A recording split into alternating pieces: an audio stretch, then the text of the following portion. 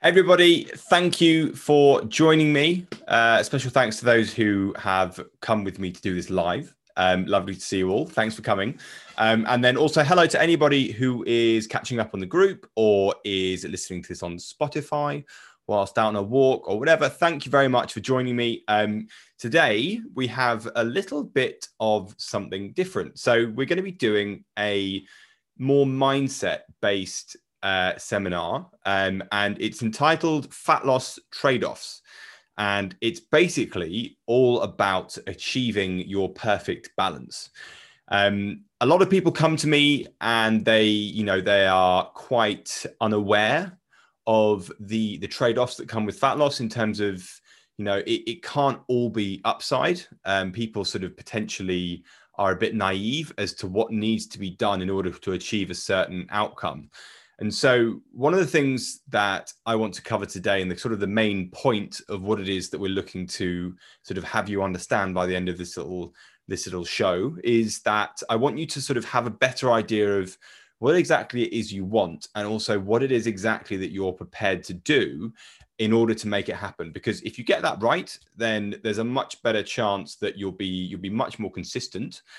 You'll probably make much more even progress. And then most importantly, when you get there, you stand a much better chance of actually keeping it. So what we're going to do today is I just want you to sort of the main focus of today is you need to understand what the people at the extreme ends are doing in order to get the outcomes they're getting, in terms of if you want to look like this chap that we've got here and all sort of like rippling and bulgy and veiny and all that kind of stuff, what really actually is required in order to get there.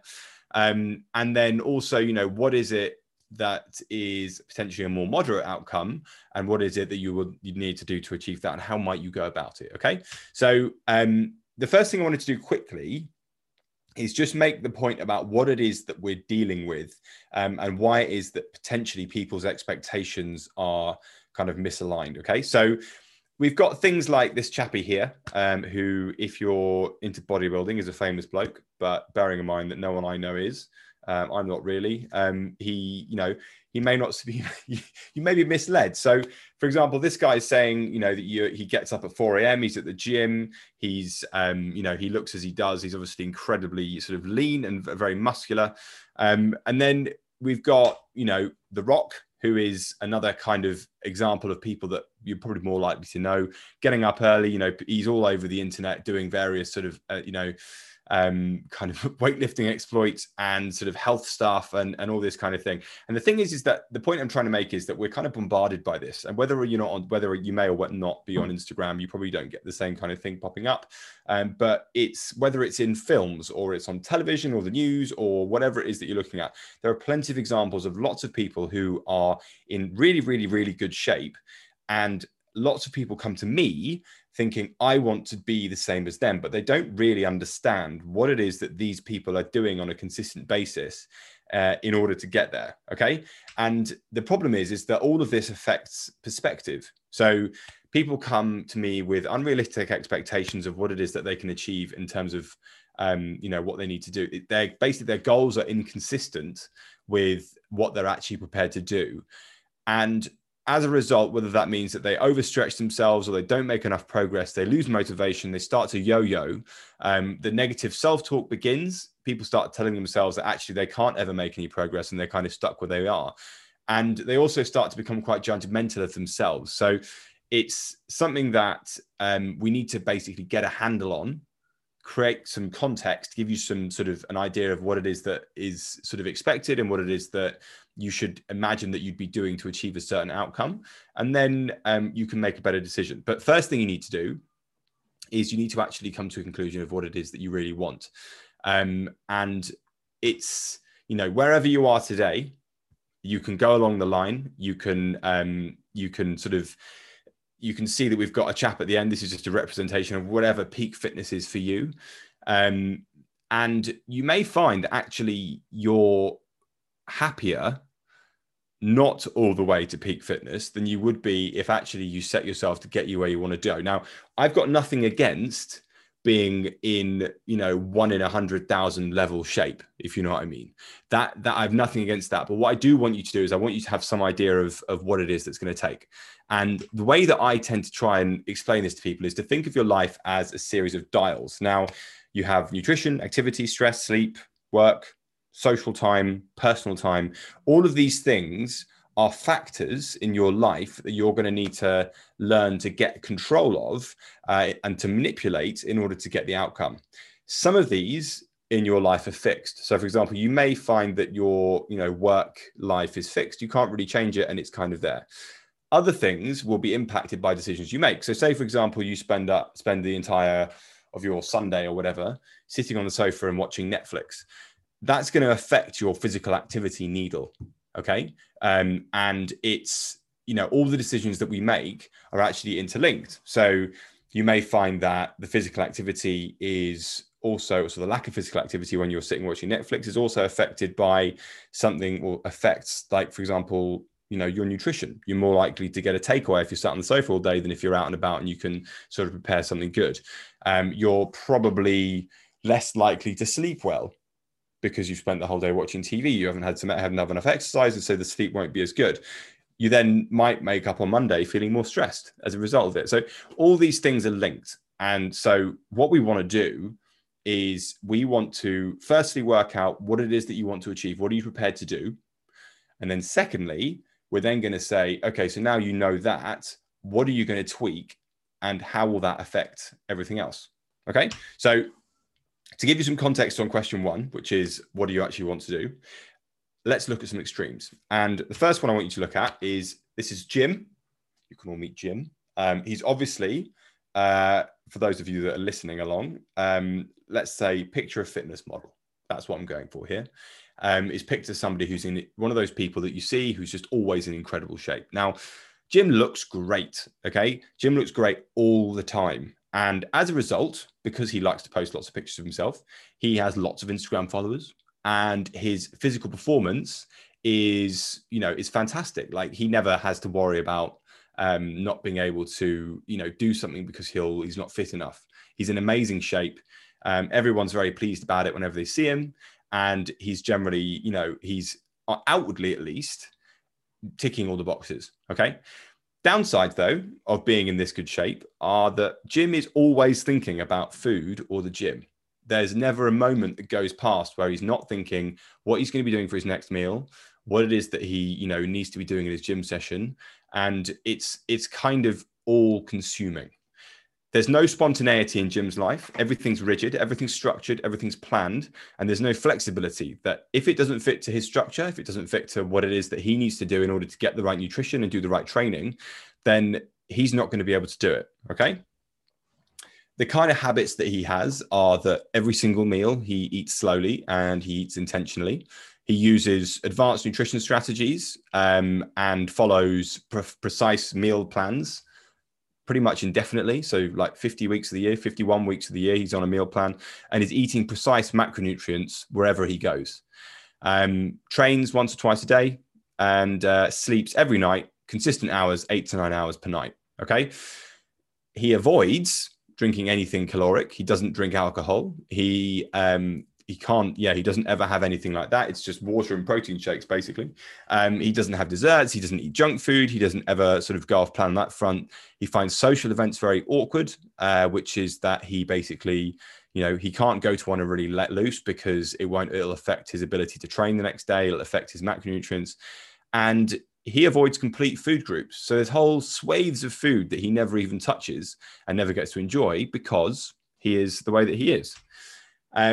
Other trade-offs mean that, he's got no time for hobbies. He can't do anything else. He doesn't have time to learn a language or pick up a guitar or go play a sport because everything's about the gym. He's much more concerned about his aesthetics than he is about his health. As a result, he often feels kind of wired and anxious. His libido is low. He's got no mojo. And he lives a fairly singular existence in that his whole life, everyone he knows, everything he does is kind of centered around going to the gym and making sure he eats properly, okay? The other extreme is Tim, okay? So we have a picture of Tim, and Tim is more of a portly chap. And the good things about Tim's lifestyle choice is that he gets to eat pizza and ice cream whenever he wants, and he goes for it. Okay. Every weekend, restaurants, bars, out for parties, doesn't have a care in the world regarding what he's going in his mouth. He doesn't have to spend time exercising. So when he gets home, you can kind of chill on the sofa, have a glass of wine, have a beer. And he's basically living a fairly relaxed life on that front. Okay. The downsides are that he often sort of worries about the fact that he's always tired. He's always exhausted.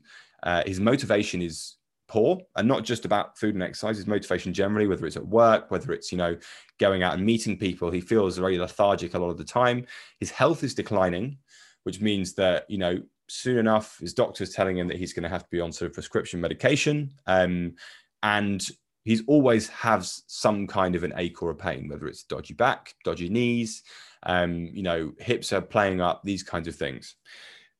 The habits that he embodies are that he eats spontaneously, so just eats whatever, whenever, takeaways all the time, drives, doesn't walk much, puts other people's needs before his own, and which isn't a bad thing, and doesn't really think about food. So that's his habit, is he doesn't think about food. And what he tends to avoid are things like active hobbies, not that interested in going for a hike, for obvious reasons, clothes shopping, really uncomfortable, doesn't like doing that at all. And, some social interactions are a bit sort of uncomfortable as well. So, because confidence isn't that high. Now, the important thing, after I've outlined these two caricatures of people, are that nobody has to change a thing, right?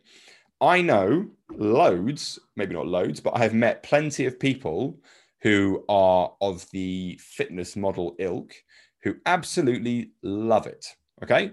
They love going to the gym. All their friends are at the gym. All of the things they do are surrounded by being at the gym. And they're personal trainers. They work at the gym. Everything's great. And you know what? They actually don't care about the fact that they can't go out to a restaurant on the weekend because they don't really want to. They'd much rather sit at home, cook some chicken and broccoli and or whatever it is they're eating, and go to bed early and wake up so they feel fresh as anything the next morning so they can hit the gym and get another training session in. Okay. And as far as I'm concerned, if that's you, which I doubt it is, because there aren't that many people out there like that, most of them are personal trainers, then that's fine. And if that's what you want to do, then that is totally okay. Okay. And you should, I think the thing that annoys me is when people chastise other people for wanting to look after themselves and be healthy. Okay. I think if that's what you want to do, then that's fine. On the other hand, we have Tim's lifestyle. He doesn't have to change either. Okay. It's his, as far as I'm concerned, it's his right to do whatever he wants. He doesn't necessarily need to be healthier. He may want to, but he doesn't have to. That's the point. Okay. So, although I'd say but the thing is that 99.9% of people don't want to be either one of these extremes. So it's really not a big problem. So in sort of summary, we have one hand, we have somebody who looks great, is at peak performance, but has a fairly singular existence and a lot of life anxiety. And then you have somebody who has total life flexibility, loads of time, but health suffering and doesn't really have any zest for life. So the question is how can we apply this context into what it is that we're doing? Okay. Now, the first thing is that you need to start assessing your own dials. Where are you lax? Where are you tight? Which dials have wiggle room and which dials are fixed? Where can you make adjustments? And where is it that you don't really have any wiggle room? You also have to kind of decide, what are you willing to do for the long term? Are you willing to prepare your food every Sunday night so that you can have a, lunch prepared on a Monday? Are you willing to go to the gym 3 times a week? Are you willing to, or you might say, I'm not willing to, prepare all my food and eat out of a Tupperware box. That's something that I would say, I'm not prepared to do that. And so I'm not going to. Whatever decision you come to, which needs to be your own decision, which is based on your own values and what you want, be sort of compassionate and realistic with yourself in terms of what it is that you actually want. And then use that as context when you're deciding how you want to live. Okay. And in terms of actually getting to the position where you're starting to decide what kind of an outcome you want. So hopefully this has given you some kind of a little stimulus in your head to help you to understand to actually ask the question, what do I want to achieve? What's the outcome I'm looking for? Try not to fall into the trap that lots of people do, which is that they say we're on the left-hand side where you are today, and say you've now decided that you want to be this chap in the middle who is in decent shape, but still has a bit of balance and goes out the weekends and has a good time. Don't fall into the trap of acting like the guy on the right-hand side, Jim. Was that Jim or Tim? The fitness model. Try not to act. Don't act like the fitness model in order to get to the guy in the middle as quickly as possible. Okay. What people do is they decide that they're unhappy with the shape they're in. They then look up the fastest way to get from where they are to where they want to be, which is to adopt the habits of somebody who's far beyond where you actually want to end up. That's the fastest way of doing it.